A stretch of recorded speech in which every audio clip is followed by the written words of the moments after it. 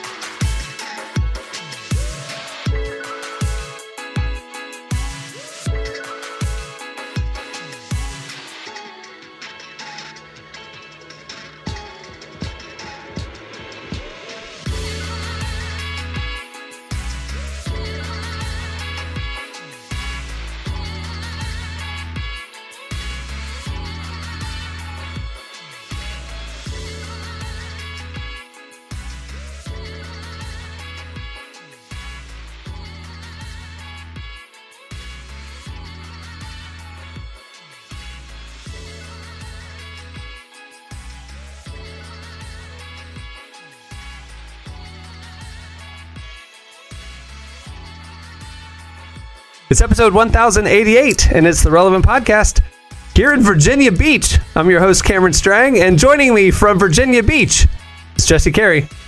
Hello, hello. From Nashville, Tennessee, artist, producer, mogul, Derek Miner. What up, dog? And just down the road there in Nashville, our very own downtown, Emily Brown. Hey, y'all. Hey, if I sound different, it's because I forgot all of my podcast recording gear, and we were going through Jesse's junk in the attic, and I have some 2003 setup, so I apologize, dear listener. I have a little exhibit to podcasting of yesteryear in my attic, shrine that I call it. I often go in some mirror so I can just look at myself with old podcast gear and just, look back on memories. Thankfully, Cameron's able to pillage them. The Museum of Podcasting History.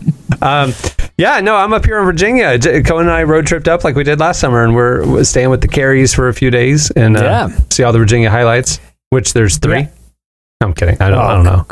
Virginia Beach is cool. Cool town. We went on a lovely walk last evening after you guys arrived. That sounds like such a cute little grandparent thing to do. It was nice. Well, lovely. To be fair, we did have a nice sit down dinner. Mm-hmm. Cameron commented, he's like, "This looks like a holiday dinner." It was rotisserie. There was mashed potatoes. I mean, I don't eat like that. We do it. You guys pulled out all the stops for you. Southern hospitality. Not only that, we got back from a walk and we sat outside. We sat at the Tiki Bar for a little bit. Cameron got to experience that before some rain blew in, and then it was late. Cameron and Cohen have been on the road all day, and so we decided to fire up some Shark Week. As you guys know, this week is one of what I consider was once one of the great American institutions. Absolutely, like the July 4th hot dog eating contest. Shark Week, exactly. Joey Chestnuts, yeah.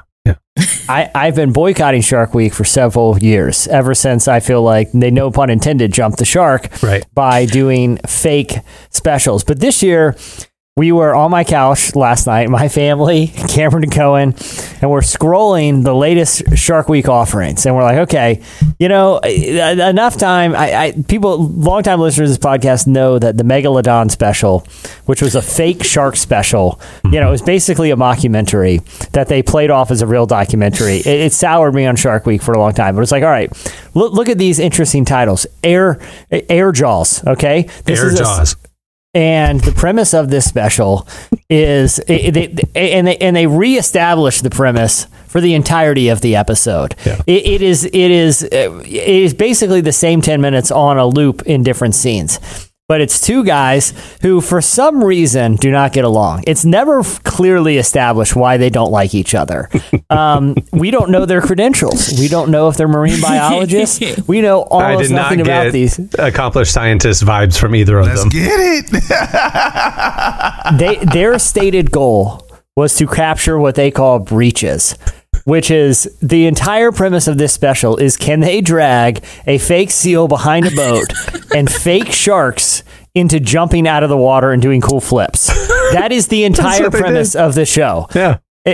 And they tell us repeatedly that they're going to, and that it's been hard to get breaches lately because the orcas are hunting the sharks. Again, they didn't give us no stats to back this up. We never see orcas hunting sharks. But there was B-roll footage of dead sharks washed up on the shore that we saw the same footage 38 times. Yeah. And again, it didn't take us long to sniff out. Well, the reason we're not seeing many breaches this year on air jaws is because it's not because of the orcas. Do not blame the orcas for this. They're just not good. At one point, they've run out of stuff to do. They've been circling this island, dragging the seal, getting zero breaches. And we're like 40 minutes in. It's true. We're like 40. So then they find a fishing vessel that is just, and for some reason they board this vessel. And it looks like some destitute old pirate has been living on this vessel for the last 30 years. All he goes by is Fluff. It appears he's not even consenting to being on television. He doesn't appear to have any idea what's going on. And they try to ask him if he's ever seen a breach so that they can ascertain if they're going to get one on the special. And he said he saw a shark pull a bird out of the sky one time. But we got the impression that was quite a bit of time ago. We bailed on the special without one breach. My son, no breach. It was way past his bedtime, and he ran. I don't know if you realize this, Cameron. I think you had gone in the kitchen. Noah ran back out of his room, was hiding behind the couch. I was like, "What are you doing? You got to go to bed." He's like, "We didn't see the breach." I'm like, I can't believe they didn't have one Welcome breach. to Shark Week, son. That's insane. Welcome to Shark Week. Nothing but build up and disappointment. Yeah. They played the same breach from last year in slow-mo 5 times to let us know it's what possible. a good breach I'll looks be honest, like. when you started talking, when you said the word air jaws, I was thinking they were going to go almost like a Sharknado route where they just like completely fabricate a totally unreal shark story. I thought it was going to be like the sea version of Air Bud, where there was a shark who did sports tricks or something like that. Well, the breach is kind of a sports trick. Derek, what's your experience, do you have any experience with Shark Week?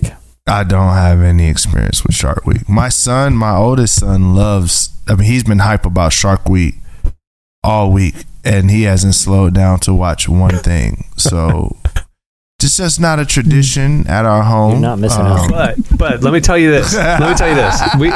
Sounds like I missed out on the heyday. When you're Shark on Week, so now you're on Max, and all the Shark Week programs are just there. You don't have to wait each evening. It's just so you can just pick what you want. So we're going through all of them. And after Air Jaws was so disappointing, we're like, we need to switch this up. Yeah, because Jaws is killing me right all now. Of them are the same thing. They're all the same thing. It's all this build up. It's all this repeating the same footage again and again and again to this one quest that ultimately turns out to be disappointing almost always, right? Yeah. We saw Jackass does Shark Week. And we're like, oh yeah, let's check this out. Now that's content I could get behind. Jesse, right tell there, them about that show, because it is honestly what you hope Shark Week is. It was the best show ever. It really was. And Cameron, I did some research last night because we watched the one from 2021. They have a sequel in 2022. I know, I saw it. It was up next. We're going to watch it tonight. We're firing that up tonight. But it's the crew from Jackass with some of the new recruits. So they have like Jasper from the Odd Future crew is part of the gang now. This other guy who it's unclear what his origin story is, how he ensconced himself with the Jackass crew, but his name's Poopsies. And It's Poopies. He willingly goes by the and name Poopies. That's even better. He does. Well, he's going by the name. I don't know if he's willing or not, but that's what everyone's calling him. But him and Jasper from Odd Future are the new guys on the crew. The Jackass guys are looking very old. Okay, they're not looking. The years have caught up with them. Because they've lived a lot of life. They aged themselves. And they've lived a lot of drugs. Don't do drugs, kids. Yeah. They have lived a ton of a lot of hard living, and so because Cameron and I even tested out another show called like Florida Shark Attack or something, and again there was guys that were swimming with sharks in cages. The Jackass guys do not believe in swimming with sharks with cages. They had Jasper from, like I said, if you know the Odd Future crew, he was floating on an inner tube behind a boat with pieces of tuna hooked to the inner tube, casually bobbing around while live sharks in the water were eating the tuna off. Eating him, and he was yanking him, and he's in this little tiny black inner tube being pulled by sharks that were swarming him. And I'll say this: he was cool as a cucumber. He was cracking jokes. He yelled at him. Oh, I got credit carded because the shark fin went right in between the cheeks. That was poking down because he was in a donut inner tube and his butt was hanging down, and a shark fin credit carded him. Swiped right in. And in my mind, I'm like, okay, did they somehow find a stretch of the Caribbean where these are domesticated sharks or something? Or are these guys really that crazy? Dude, they were bull sharks. Bull sharks account for the most aggressive. They're the ones that bite the humans and kill the humans. Bull sharks. Lemon sharks don't. Hammerheads don't. Bull sharks are the ones. Well, we got our answer to that question, how real this was, in the next scene. This is true. Where Poopsies, they really put the new Poopies, whatever his name is, they really like, it was the new guys who they subjected to the crazy Shark Week stuff. They had an idea for a stunt where, and this wasn't teased out the whole episode. No. It was just like one after the other. This was just another day. Like they do the old Jackass show. It's like they'll just do a stunt. It's a 5-minute segment and then they move on. That's what they were doing with Shark Week experiments. Each day was a different experiment. Tell them about this one. This one's crazy, Derek. This is insane. Like, imagine if you would do this. So, guys, this is listen to what's about to happen. This is insane. I'm waiting on y'all to convince me to watch this. No, this is nuts. So they decide there's the famous idiom "jumping the shark," which originates from an episode of Happy Days where Henry Winkler was water skiing, jumped over a shark on a lake over a ramp while wearing his like signature leather coat. Everyone points to it as like the moment the show just got too ridiculous. So they had an idea of let's close the show by jumping the shark. So they pull out a little floatable ramp and there are sharks swimming around in the water. Poopsies or Poopies or whatever his name is wearing a Fonzie leather jacket, and he's laughing it up. He is like water skiing behind a boat. They're going to pull him, and a wakeboard. They're going to jump the ramp on the wakeboard. He's going to jump over the sharks and ride away. Well, he jumps over the ramp and he does not land it. He falls right in the water, and as he's sort of flailing around in the Fonzie leather coat, everyone's laughing. He is legit attacked by a shark. Like hospital. I mean, like I looked after, they underplayed it. He almost got his hand bit off. Like the guy? A shark almost bit his hand off of his arm on the show. And at the end of the show, they show him, and he had been in the hospital, and he had this huge cast, and like to reattach his hand. Yeah. He legit got attacked by a shark, and the camera's got all the blood and everything, and he's like ambulanced away, water rescue. It was crazy, and they didn't build up to it at all. It just happened. It was exactly what we wanted. It was exactly what I tuned into Shark Week. It restored our faith in Shark Week. All right, I have to ask y'all a question. Yes, this is going to be an obvious question. Yeah. One, do you know if there's any life insurance or any insurance with the Jackass crew? I can't imagine. I think they're waivers. Am I right? You can't sue the production. It would have to be. Yeah. Gotcha. Okay. And the next question, which was going to be the first question, but I figured to stop people from being offended, I'm going to ask the last question first. Was Poopsie white or black? He was white. Okay, all right. He was white, but all right. Well, hey, I know where you're going, and Jesse and I had the same thought because at first, Jasper, who's black from Odd Future, was the one they were throwing in that donut and all the danger stuff. And Cohen sits next to me. Don't count. Odd Future don't count. Cohen's sitting next to me and going, Dad, everybody on that boat is white. Why'd they put the black guy in the water? Our future don't count. We don't count our future. Our future is they odd. That's the definition of our future. So we don't count that. They're racially ambiguous as far as I'm concerned.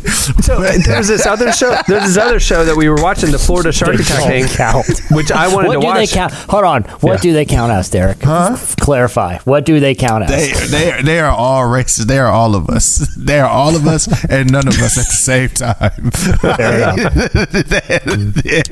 Like, bro, if you ever watch Lord of the Squad, like them cats, they out here, man. Like they are gone. They, matter of fact. Well, I guess I'm gonna save this and let Emily bring this up, but they're odd. We'll just leave it there. Don't do drugs, kids. We real quick to wrap this up. We watched a few minutes of a show, the Florida Shark Attack show, because it was like legit. Like, hey, number one, like Florida's the shark attack capital of the world, right? And I live in Florida, obviously. And I wanted to see what they were talking about, because they were like, it was two guys, they were Australian, and they were gonna come and run experiments around the different hot spots around the Florida coast, just to see what was prompting the shark attacks. Was it sound? Was it sight? Was it, clarity, murky water? Different things. It sounded like scientific. It wasn't scientific. What it ends up is like, it was two Australian guys. One guy's like a shark enthusiast, and then this other guy who is clearly a surfer or something. And then remember, the entire show is about shark attacks and humans getting attacked when they're out just surfing or swimming or whatever.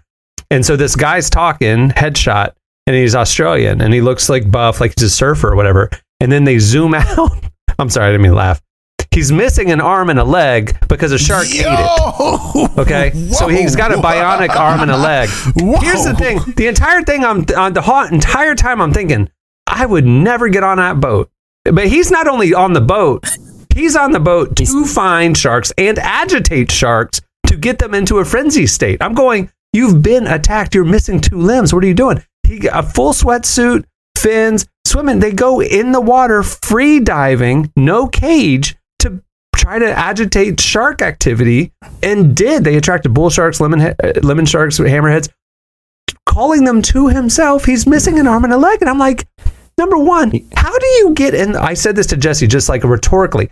How do you, if you're missing an arm and a leg from a shark attack, get in the water with sharks again? And Jesse, I go, how can you swim with sharks? And Jesse goes, in a circle. I love it. AT set me up. I love it. I was talking about emotionally, mentally, how can you do this? And he's like, well, how do you swim with one arm and one leg? You swim in a circle. The same reason why you would join the cast of Jackass. You have 20 years of documented footage of bad things happening to people on that show, and you just like, I'm on it. I'm with it. It's crazy. Anyway, Shark Week, kids. They need to close out Shark Week with like Shark Week Goes to Therapy, and like everybody who's participated, especially the Jackass crew, they need to see a therapist, because I think there's some deep questions. It's amazing what people will do just to be on TV. You know what I mean? That's kind of the vibe I got from the Jackass stunts. Is like, I gotta be honest though, the Florida Shark Attack guy who was missing the arm and leg, and we'd alternate between like the Winter Soldier arm and like a hook. He literally had a hook. I felt like he was tempting fate at this point with these sharks. Like obviously they have a taste for him. Okay, like I don't know the science of why sharks. Wow. It's like, you ever hang out with friends and like you're outside at a cookout or whatever, and it's like some people are getting attacked by mosquitoes, some people aren't. Some people are just tasty to mosquitoes. This guy obviously tasty to sharks has an allure that I think it's be wise for him to avoid the water. I agree. And just even how do you get back in after that tragedy happens to you? It's just crazy to me. Anyway. Wow. All right. Well, Shark Week, kids. All right. Well, we have a great show in store for you today. Coming up later, we talked to Rainn Wilson. You know him from The Office. He's Dwight. He does Soul Pancake, a bunch of other stuff. He has a new book out. We talked to him. He has a new show out as well. You don't want to miss that. That's coming up later. We also have your feedback at the end of the show, but stay tuned. Right now, up next, it's Relevant Buzz. We swim through the sea on a lucid night. Make our way through the island's heights. We swim through the stars on a lucid night.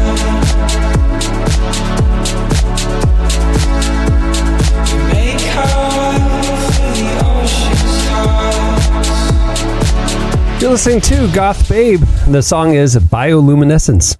Well, today's show is brought to you in part by Rainn. In those moments when money isn't moving as fast as your dreams are, Rainn provides the financial momentum you need to keep moving forward. Rainn is an app that gives you access to your pay as you work, up to $100 per day or up to $750 per pay period. All you have to do is download the Rainn app and verify your paycheck, and then you get access to the money that you've earned. Then access up to $100 a day as you work and leave an optional tip. Any money you access plus tips are automatically repaid from your next paycheck. They have over 3.5 million customers who have found peace of mind, financial stability, and more, making EarnIn part of their financial routine.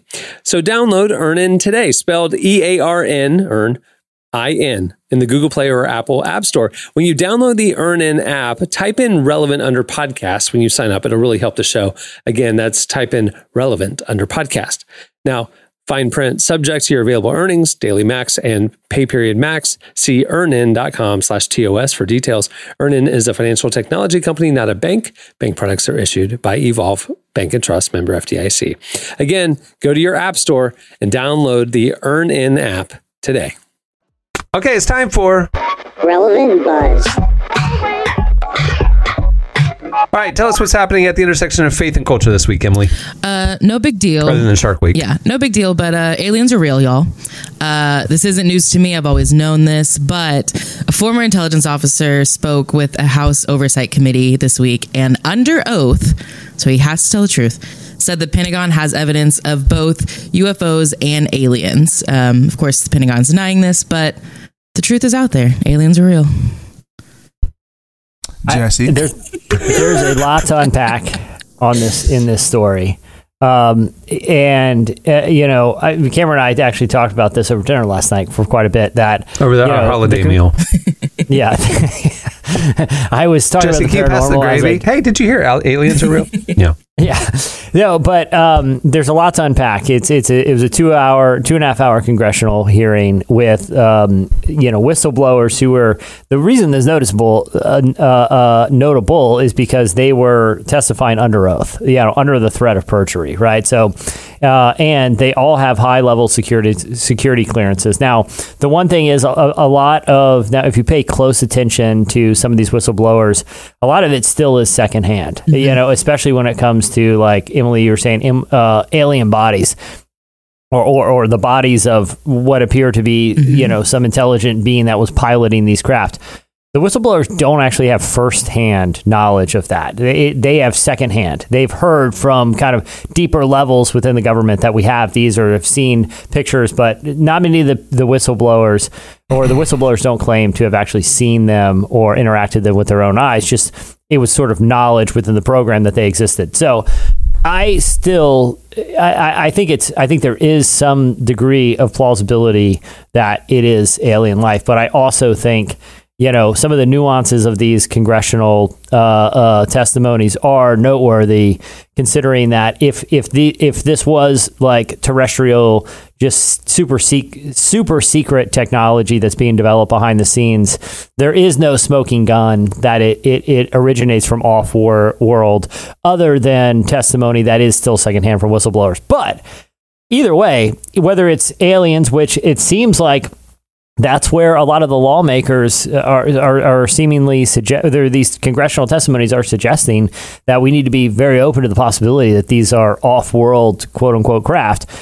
Even if they turned out to be just highly advanced, craft. I mean, there was one pilot who testified that he saw a red cube the size of a football field emerge from the ocean. He almost hit it with his fighter jet, actually right off the coast, Cameron, 10 miles from where we are sitting right now. This is where this occurred, off the coast of Virginia Beach. A red cube emerged from the ocean the size of a football field. Their fighter jets almost hit it, and then it vanished like it just took off into the sky.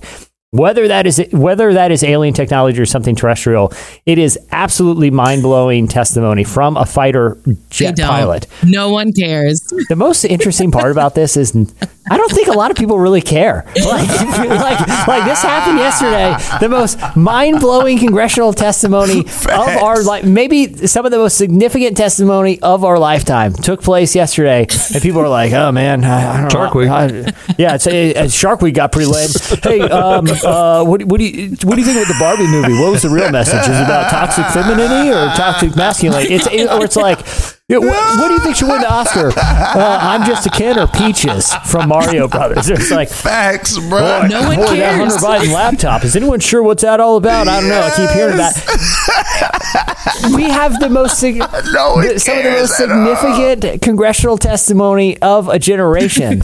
and nobody cares. Like if an alien came out to testify in a suit, like a little gray alien came out and was like, all right, here we go, guys. Here's the story. We crashed here, trying to figure out, let's exchange some ships, help us get out of here.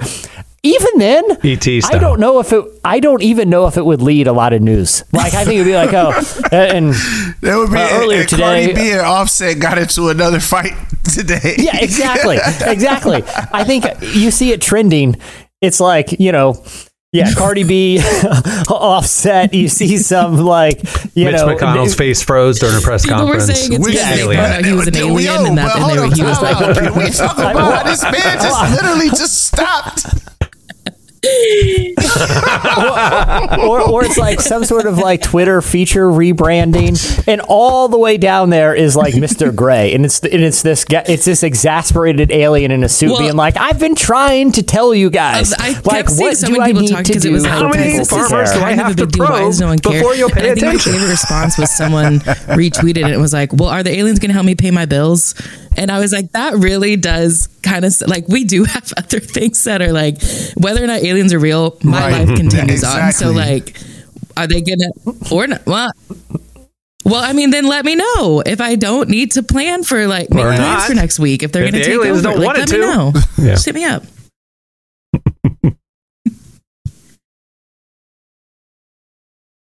Yeah, I just think at this point, I know it myself where I'm at in life is I'm just like, look, what's gonna happen. So if the aliens is here, we got to deal with them. We got to deal with them. Like the Bible says, be anxious for nothing. I mean, it's like we need to just say, I have that attitude. It's like God's in control. But I don't know if that's a healthy place for me. I'm saying for me, it's not like, oh, I'm just confident in God. It's just like, bro, is it another thing?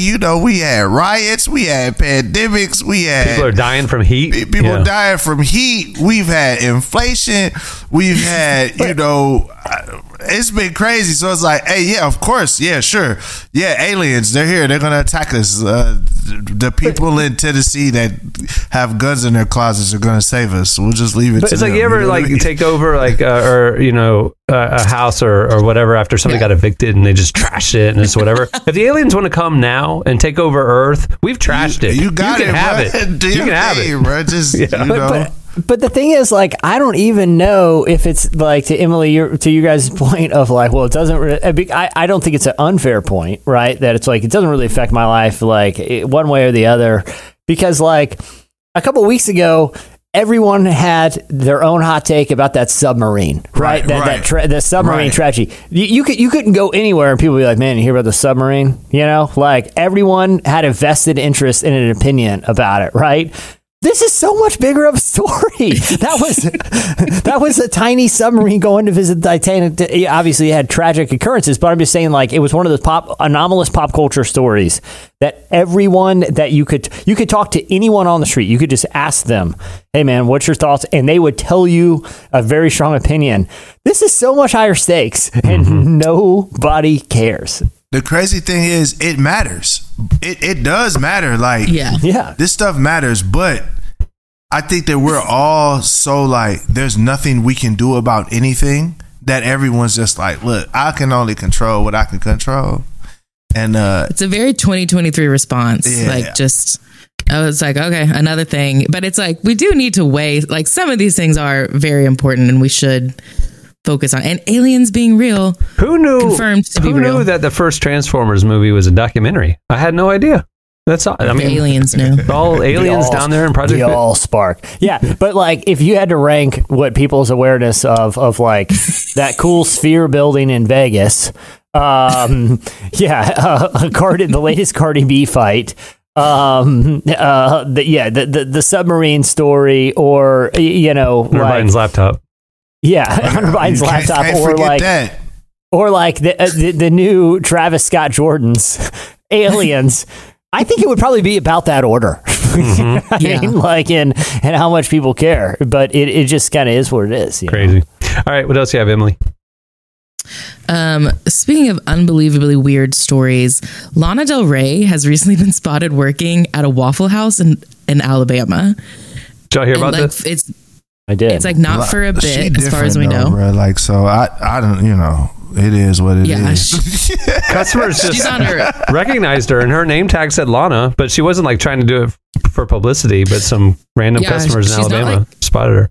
She's not hiding. She hasn't really given a reason like why. At first, people were like, "Is she shooting a music video at a Waffle House in Alabama?" But like, she's literally working. Like, she's taking orders, talking to customers, and everyone said she's been really nice. Like, she's taken photos with fans, signed some autographs.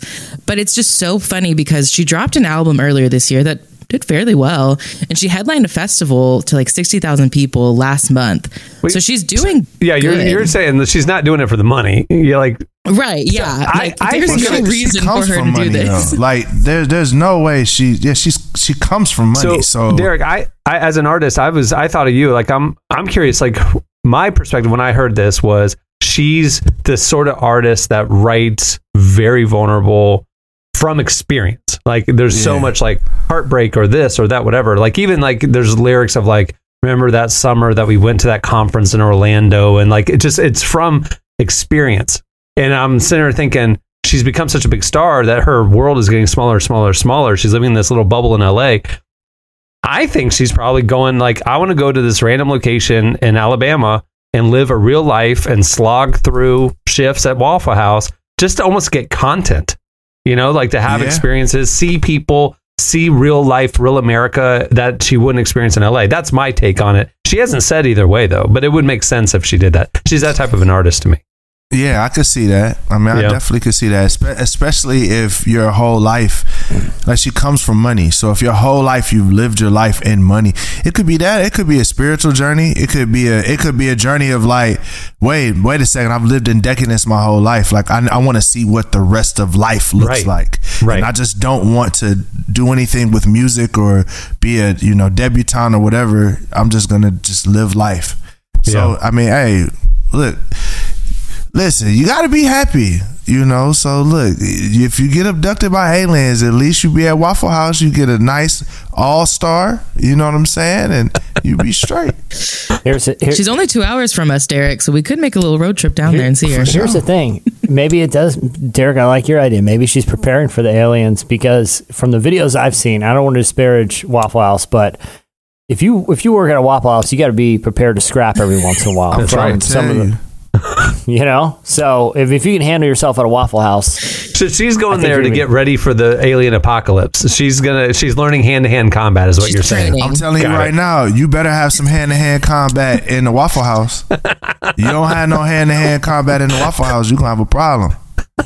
I will say it looks like she's working a day shift, so it might not be as. I feel like night shift. Oh yeah, that's the 3 a.m. Waffle House that you gotta watch out for. It looks like she's.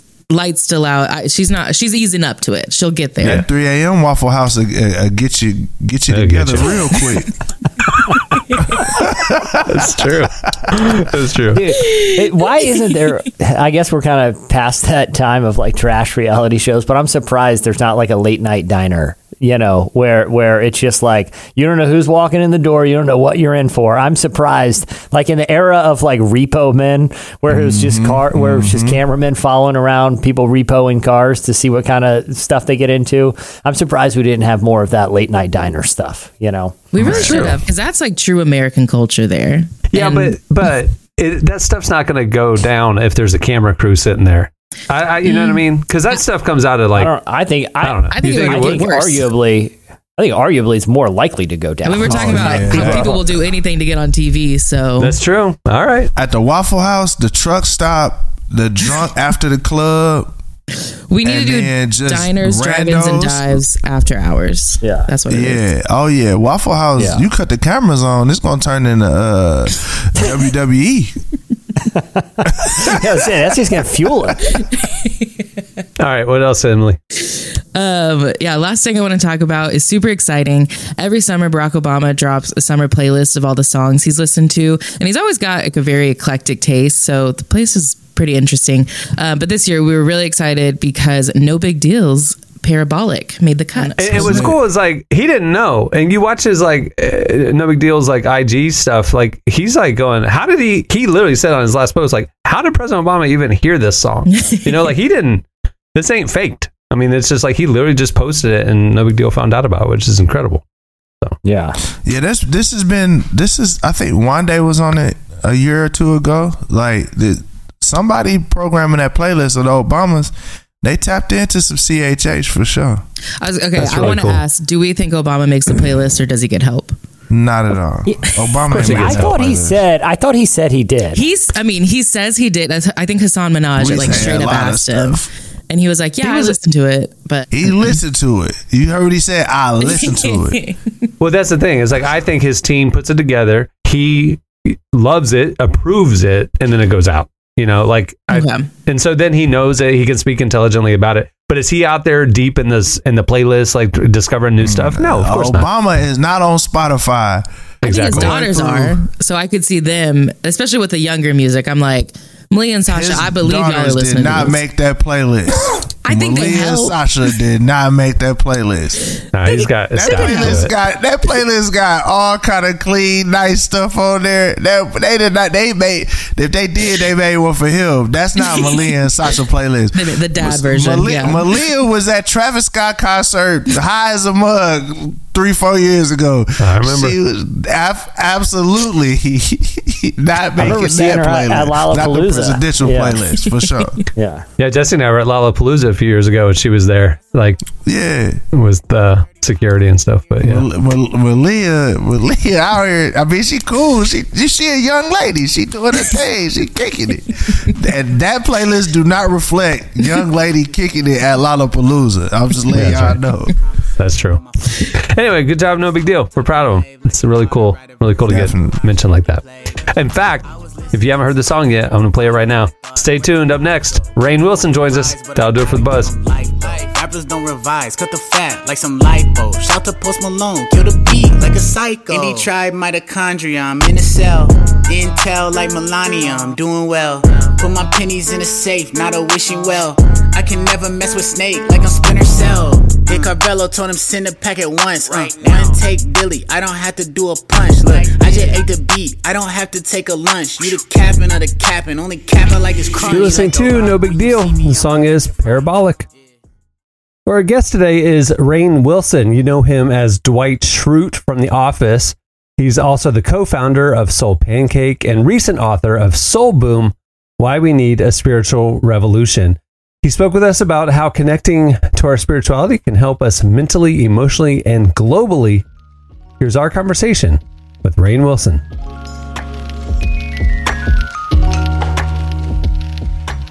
I'm really excited to speak with you about your book, Soul Boom, because it's all about why we need a spiritual revolution right now. And I'd really like to know what sparked the idea for this book. Well, it's one of the first questions I pose in the book, Soul Boom, is why the hell is the guy who played Dwight writing a book on spirituality? And, there's a number of different reasons. One that I bring up is I was raised a member of the Baha'i faith, and Baha'is are very involved in deep spiritual conversations about a number of different topics and how spiritual tools can enrich our lives. Baha'is believe in the essential divinity of all of the world's religions. And so I grew up studying a lot of different faith traditions. And also, I really felt like this topic it's not just a side hobby of an unemployed actor. It's really, really important. Like, we need a spiritual revolution. Things are falling apart, from our political climate to racism and sexism to income inequality to climate change. Young people more and more are feeling this anxiety, the mental health epidemic. And there are solutions to be found. There are salves to be found through spirituality and the tools of spirituality. And we're not discussing them. So, we're talking a lot about positive psychology and how to be happier and how to be more grateful. That's great. Doesn't seem to be working very well or helping very much. And we talk about electing different political figures and politicians, and maybe that'll help if we pass some legislation. That doesn't really seem to be helping. So I'm kind of this is a clarion call for us to kind of go back to the basics, to go back to like, why are we here? Why are we alive? Why is there something instead of nothing at all in this universe? And how should we treat one another? Because these are essentially spiritual questions as much as they are philosophical ones. I want to make sure that we're on the same page about what we mean about spirituality, because I think it can mean a different thing to a lot of different people. So what do you mean when you use the word spirituality? There's a dictionary definition. I forget which dictionary it is, but it was paying attention to the spiritual and the non-material aspects of life. And it's really that simple. So for me, spirituality is about heart and soul. It's about feeling. It's about connection. It's about meaning. It's about transcendence. In contemporary kind of secular society, spirituality is kind of a very vague thing. It's a feeling you get after a yoga class, let's say. And for some, on the more Christian side of things, spirituality is only something to be understood vis-a-vis the Bible and church. And so I'm not talking about either of those things as well. I'm talking about the ancient human conversation of our eternal beings, the soul aspect of ourselves, and all that entails. One aspect of spirituality that I think is very important are the divine virtues that we cultivate. Kindness and compassion and humility and honesty. These are not virtues that benefit us in any way. You don't go into the marketplace, or you don't go into agriculture. You don't become a hunter-gatherer with greater humility, and greater compassion. Those things aren't going to help you get ahead, right? So why do all humans have these virtues? Some in larger capacities and some in smaller capacities. Because they're aspects of the divine. And this is another idea that exists in the Vedas and Upanishads and the Bhagavad Gita and the Dhammapadas of the Buddha and the Quran, in the Bible, the Talmud, and the Old Testament, and in the Baha'i holy writings as well. And these are aspects of the self that are spiritual, that can be cultivated through work and through focus. But these questions can help us with, on an individual level, thinking about like the mental health epidemic that's going on right now. It can give our lives a richness and meaning and focus. And it can also help us collectively as a species on the planet. So it's, again, like I said at the beginning, these are really important questions. They're not just a side hobby that makes an interesting conversation on a podcast or whatever. You've spoken a lot about how Baha'i introduced you to a lot of different religions and spiritual beliefs as you were growing up. And I'm curious, how has having that spiritual background impacted your life and your view of the world? So I've spoken about this a lot before, maybe even with Relevant back in the day, but I grew up a member of the Baha'i faith. I left it, like so many people do, in my 20s and early 30s. I left anything to do with religion hard. I turned my back on spirituality and morality and God and, religious practice and building community through religion, devotions. All of that. I just wanted to go be an actor in New York. I wanted to have fun. I wanted to do what I wanted to do when I wanted to do it. And I didn't want anything kind of holding me back. Well, that didn't work out so well. I got very depressed and anxious. I had very severe anxiety disorder. I was dabbling in addiction and drugs and alcohol, and I was really lost and unhappy. So ultimately, after reading the great religious holy texts of the world, including the Bible, I started reading the texts of the Baha'i faith, texts that I had not really perused as a youth and a teenager while I was in the faith.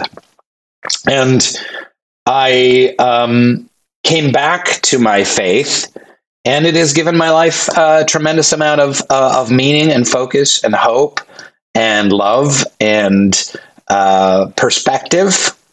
So I just love what the Baha'is are doing around the world. The way that Baha'is are involved in service work and community building is really exciting. And the primal works of Baha'u'llah and Abdul Baha and the Bab, the founders of the Baha'i faith, are incredibly inspirational and inspiring to me. That's so interesting to hear more about your background and your story. And what sticks out to me is that in our society right now, there's so many studies that show we are both the least religious we've ever been, and we're also experiencing the most anxiety and arguably the most turmoil. And in a way, I feel like your life sort of mimics a lot of what American society is experiencing right now. Yeah, so maybe collectively as a culture, we'll find our way back to some kind of spiritual path. And I think people are much more open to these ideas now than they were even like 5 or 6 years ago. As things continue to disintegrate, I think young people especially are more and more open to like, oh, maybe, wait a second. We all jettisoned religion, right? Because there's been so much corruption involved in religion and so much shame and judgment and crimes committed and perpetrated by religion. We've jettisoned it. We're like, ugh. But like I say in my book, maybe we've thrown the spiritual baby out with the religious bathwater. And maybe there is some truth to be found in the holy texts and some kind of sense of transcendent purpose for us human beings on this planet that can actually practically make our lives better and make the world better. Because if it doesn't do that, then we should jettison it. But if spirituality or religion or some combination of the two, because those are two kind of separate things, if they do make our lives better, and if they do make the world better, then we should focus on that and work toward that. And if they don't, then we really should find something else. I have no idea what that would be. What is a good first step toward creating a spiritual revolution in our own personal lives? Well, in my book, I talk about 7 pillars of a spiritual revolution at the end of the book. And there's many ones that are really practical. One is to not give up hope, to remain joyful, to spread joy, to spread positivity, and work for change. Because if we're cynical and pessimistic, then nothing gets done. And the forces of chaos and confusion, of materialism, and of hopelessness and despair, they win. If we stay pessimistic and cynical, they win. And it's really easy to get pessimistic and cynical. Just read the newspaper and be like, what a bunch of crap. This sucks. We'll never get out of this. Nothing will ever change. It's really, I find myself falling into that position a great deal. So I say fostering joy and squashing cynicism. That's a great place to start. You could do that on a daily basis. You could make a decision. Not only am I going to attempt to feel joy or connect with joy, I'm going to spread joy. I'm going to give joy to someone else as a service. And believe it or not, when you do that, when you give joy to someone else, you actually feel, you get like a 10% dividend on the joy that you give to someone else, maybe 5% dividend. It actually makes you feel more joyful. And when that voice comes up of like, nothing will ever change, this sucks, where humans are just buttholes, will never get any better, we've got to squash that impulse and recognize it for what it is and say, that's not going to lead to anything good to just to dwell in that. So feel it, acknowledge it. Oh, there's that cynical, pessimistic voice again, and let that go and then focus on joy.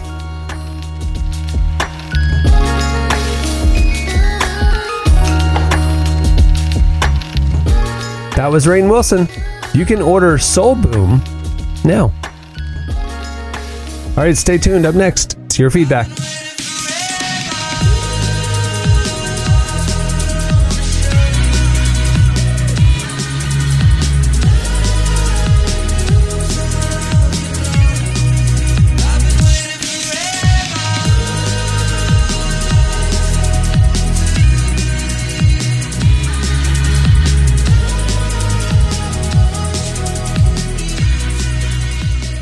You're listening to Odessa, Yellow House in Preston. The song is Waiting Forever.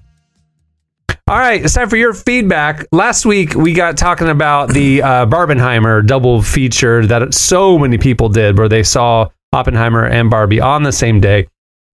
And it got us thinking about weird pairings of movies that we would want to see happen in the theater. So we asked you, what would be your dream weird double feature movie theater experience? You hit us up on Twitter/X. I don't know what to call it anymore. At Relevant Podcast. And you told us here's some of our favorites. Hack Attack. They just came out and just said the names here. A Walk to Remember the Titans. Yo. The Life of Pi, Ritz of the Caribbean. Again, two aquatic theme movies there. The Wolf of Wall-E. Ooh. Knight's Tale and Dark Knight is crazy. Oh, yeah. Knight's Tale and Dark Knight is crazy. Shout out to Jeremy Friedel. You got to throw in 10 things I hate about you, though. Like, just make it a little Heath Ledger marathon. Right. I like that everybody's theming it. So, like Tim Quigg said, his double feature would be sequels. So, Paddington 2 and then John Wick 2. I like it. I like it. I like John Bees. He said he actually did this one. Oh my gosh, this is crazy. 1992. A double feature of A Muppet's Christmas Carol and Spike Lee's Malcolm X. Yo, he says he saw them in that order in 1992, and he says I didn't feel good about my day when that was over. Yeah. See, that's what I'm talking about. Like two movies that's like, why would you watch those back to back? But I appreciate it. That's wild. Did he just have time to kill the theater that day? Yeah, I think he just wanted it. He went in Muppet Christmas Carol and was like, hey, I'm just going to sneak into another one that's about to start. I think that's... And listen, that fateful afternoon has been living rent-free in his head since 1992. Literally. He's like, guys, I'm so glad someone asked me. I think about it all the time. The day I saw Muppet's Christmas Carol and Spike Lee's Malcolm X in the same afternoon. Someone's finally asking me about it. All right. Well, there's a lot more where that came from. You guys had some great suggestions. All right, it's time for this week's editorial question of the week. All right, well, earlier in the show, we were talking about the alien testimony that the little gray man said, hey, I'm here, everybody. No. That a government official said on the record that the government has in possession alien crafts and beings. And it got completely unnoticed in the news cycle. Mitch McConnell's face got more coverage than aliens being real, which is unreal to me. Anyway, it got us thinking. We want to know from you, what's a story that you heard or saw in the last few years that you're shocked that more people didn't care about? Like, how is anybody not talking about this? A story that you came across. So hit us up on Twitter hit us up on X, hit us up on Twitter, hit us up on Threads. I don't know, at Relevant Podcast, at Relevant Magazine, and tell us stories that you think should have gotten far more attention than they did in the last few years, and we'll shine the spotlight on him. Please do. Hollywood legend Dick Van Dyke. I love him. He's one of my heroes. Was making rounds doing interviews, and I don't know why more people don't still talk about this. A few years ago, he fell asleep on a surfboard, and when he woke up, he literally said the land was out of sight. Okay, that's how far he drifted. He's 99 years old. When was this? I think he was 92. He was 92 on a surfboard? And he fell asleep, which is not surprising. Yeah, he's an older guy taking a little siesta on the surfboard. He wakes up on the surfboard. Land is out of sight. This is we all think about how close. National treasure, Dick Van Dyke. And people would have been like, Dick Van Dyke vanished, like he literally floated away, never to be seen again. This is what he said. Okay, there's no reason to doubt him. Dick Van Dyke has never done anything to make us doubt his credibility. Right. Okay, the man was in Mary Poppins. He said he woke up, land was out of sight. You have to be miles. I think it's 3 miles is line of sight in the ocean. He was 3 miles out. I'm going to read. 3 miles is the international border. Like he could have been gambling out there. He was in international waters. Dick Van Dyke drifted out to international waters on a paddleboard and was preparing to die. This is the quote from the interview. I started seeing fins swimming around me and thought, I'm dead.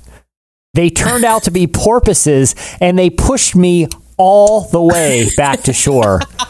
He said, I am not kidding. That actually happened. A pod of porpoises miles out into the ocean Found TV legend Dick Van Dyke bobbing in international waters. America's dad, and Dick Van Dyke. A pod of dolphins pushed him all the way to shore. Hey, how are more people still not talking about also, that?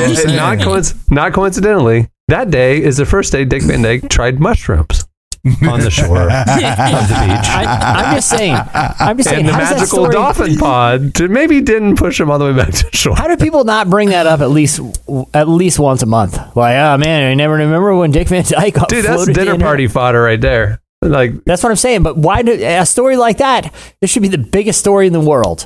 One, Dick Van Dyke missing at sea. No one knows where he is. International waters. He floated. Dick Van Dyke has floated away. Printed all over the world. He's resurfaced, and a pod of dolphins pushed him in. I love it. In my mind, the dolphins like recognized him, and they're like, "We got to get this man back to shore. Like, this is the world's father. National We need treasure. to get out of here." My goodness, that is crazy. Anyway, hit us up on Dick Van Dyke was high as hell. That's what I'm thinking too. It's like I don't know. Look, I gotta be honest. If there's top 5 people who would tell that story, and I'm just gonna probably believe them, I think Dick Van Dyke's on that list of top 5. Like, I believe facts. I believe that 92-year-old Dick Van Dyke did not drift to international waters and get pushed back by a magical pod of porpoises. That'll add up, Jesse. I'm sorry. Cameron, listen, why at the age of 92 is he making this up? He has nothing to gain from this. He don't have that to gain. You know what old people do? They take drugs for pain relief and different things. How dare you? I'm just saying. I'm not disparaging and I'm not libeling him. I'm not saying that he takes drugs. I'm just saying it would be a plausible explanation. More plausible than a magical pod of porpoises saving him as he drifts out into the nothing to gain, everything to lose. Look, man. Old people do drugs too, bro. Like, we just let it be. He's got 90. Willie Nelson been doing weed for longer than I've been living, bro. Like, dude, the man has 90 years of credibility. 99. Okay? He's 99 now. And he could have been doing drugs all 99 years, bro. For real. We don't know. We don't know. We have no clue. If his representatives are listening to this, please do not sue us. We're not saying he's a drug addict. I'm saying the contrary. I'm just saying, this is what I'm saying. I'm not saying that Dick Van Dyke is a drug addict. I'm just saying, if I'm 90 years old and I tell y'all that I drifted out to sea, international waters, and some dolphins pushed me back to shore out of a paddleboard. Listen, y'all, I'm high as hell. Like, I'm telling y'all right now, I'm high as hell. I'm letting y'all know right now, bro. Derek, I'm giving y'all I'm high. Like, just letting y'all know. I'm saying, if Jesse, it was me, if I was Dick Van Dyke, I would be high as hell. What happens when you sleep? You dream. If he fell asleep on the paddleboard, he dreamt that those dolphins pushed him back to shore, and he woke up as the waves had pushed him in. If it was me, just Derek, y'all go drug test Derek ASAP. Just if it's me, drug test Derek ASAP. I can't tell his Dick's pupils story. are the size of golf balls. It's Derek gone. Derek gone. Again, he seems like one of the least likely persons in the world to I agree with you. Trip and do, but.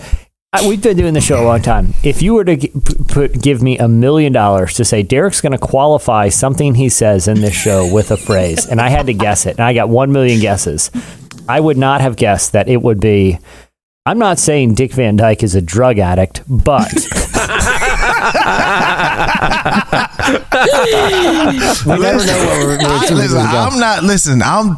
Keep me out of all lawsuits, no nothing. Listen, Dick Van Dyke here, America's dad. Yeah. We on a podcast, but I'm saying, if me, Derek Minor, if I'm in that position and I tell you that story, get the drug test. That's all I'm saying. I'm going to ask people, this is well documented. Again, it kind of flew under the radar, but it's out there. You can go look it up and people make their own determination. All right. Well, that'll do it for your feedback. Hit us up on Twitter. If tell us the stories that you feel are been underreported that the world should be talking about or paying more attention to, and we'll read our favorites on next week's show. Well, before we wrap things up, I want to thank Rainn Wilson for joining us. Make sure to check out his new book, Soul Boom: Why We Need a Spiritual Revolution Now. Also, a few updates. If you haven't checked out the summer issue of Relevant yet, you should. We have a ton of incredible conversations and content.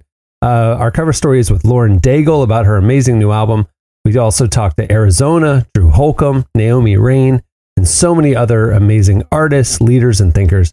You can get the issue for free by clicking the magazine tab at relevantmagazine.com. If you want to get the beautifully designed enhanced digital edition, you can as part of Relevant Plus. Relevant Plus gives you a ad-free experience with our content. So you get unlimited ad-free reading at relevantmagazine.com. You get an ad-free version of this podcast, an exclusive subscriber podcast, and more. Plans start as low as $250 a month. You can find out all the information by clicking the Relevant Plus tab at the website. Also, make sure to stay connected with what we're publishing every day. We cover the intersection of faith, life, justice, and culture like no one else. You can get our top 5 trending stories sent to your inbox every weekday morning by signing up for our newsletter right there at the website, or follow us on all the socials. We're posting all day, every day over on Twitter/X, Threads, Facebook, Instagram, and just wherever. Just follow us. There you go. All right. On that note, we'll wrap it up. I'm Cameron Strang. I'm Jesse Carey. I'm Derek Miner. I'm Emily Brown. We'll see you on Tuesday. Have a great weekend, everyone.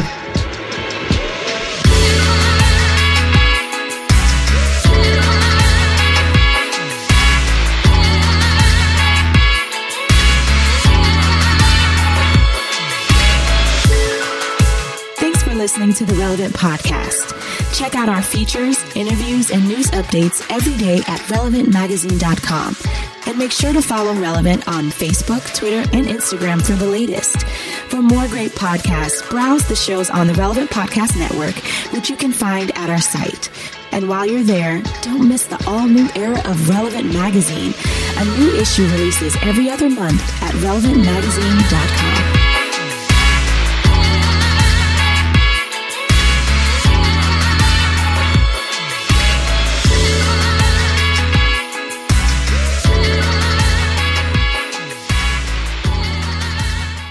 We bailed on the special without one breach. Relevant Podcast Network.